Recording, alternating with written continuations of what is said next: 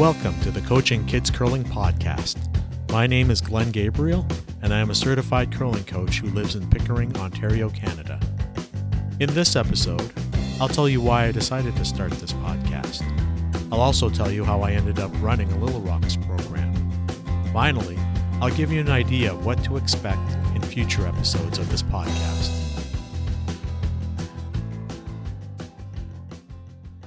In 2011, I was asked to take over the Little Rocks curling program at East York Curling Club in Toronto. Up to that point, I'd been a coach in their Bantam Junior program for 5 years. The former Little Rocks coordinator was stepping down, and they were looking for someone to take over. While I was happy working with the teenage curlers, I decided to take the job for 2 reasons. 1, I wanted to be in charge of my own program, and 2, the club really needed someone to fill that role. 9 seasons later, I think we've built an incredible Little Rocks program. For the last 5 years, we've reached a maximum number of 40 kids, with a waiting list on top of that. We've assembled a team of dedicated volunteers, and the majority of the kids in our program return year after year, or they enroll in our junior program when they're too old to be in Little Rocks.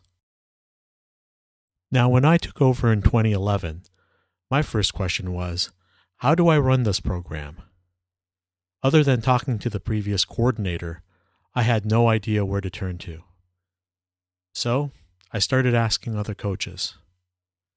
I did a lot of research on my own. And I tried a lot of things at our Sunday practices to see what worked and what didn't. Eventually, through effort, learning, and making mistakes, I figured some things out. It wasn't easy.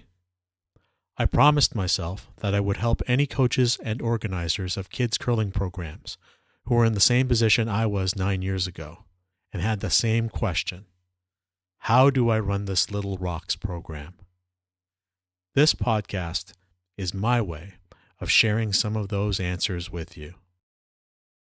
So what can you expect from this podcast?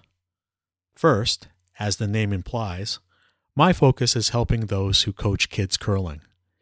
When I say kids, I'm talking about Little Rocks, or the U12, under 12 years old, age group. Second, in every episode, I'll give you a piece of advice or a resource or even some motivation and inspiration. I want this podcast to be practical and helpful for you as a kids curling coach or organizer. Third, the content of this podcast will be curling focused, of course.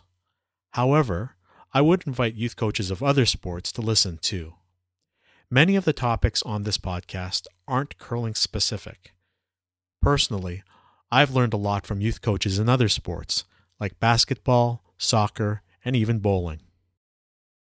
Now here's a caveat. Despite our program's success, I don't know everything. Even today, I'm still learning, so I hope to use this podcast to further my own coaching education. If that means that I sound like a dummy sometimes, so be it.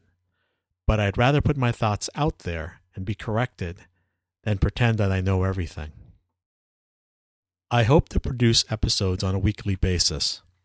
I may decide to publish every 2 weeks during the off-season, depending on my schedule and the demand for this podcast.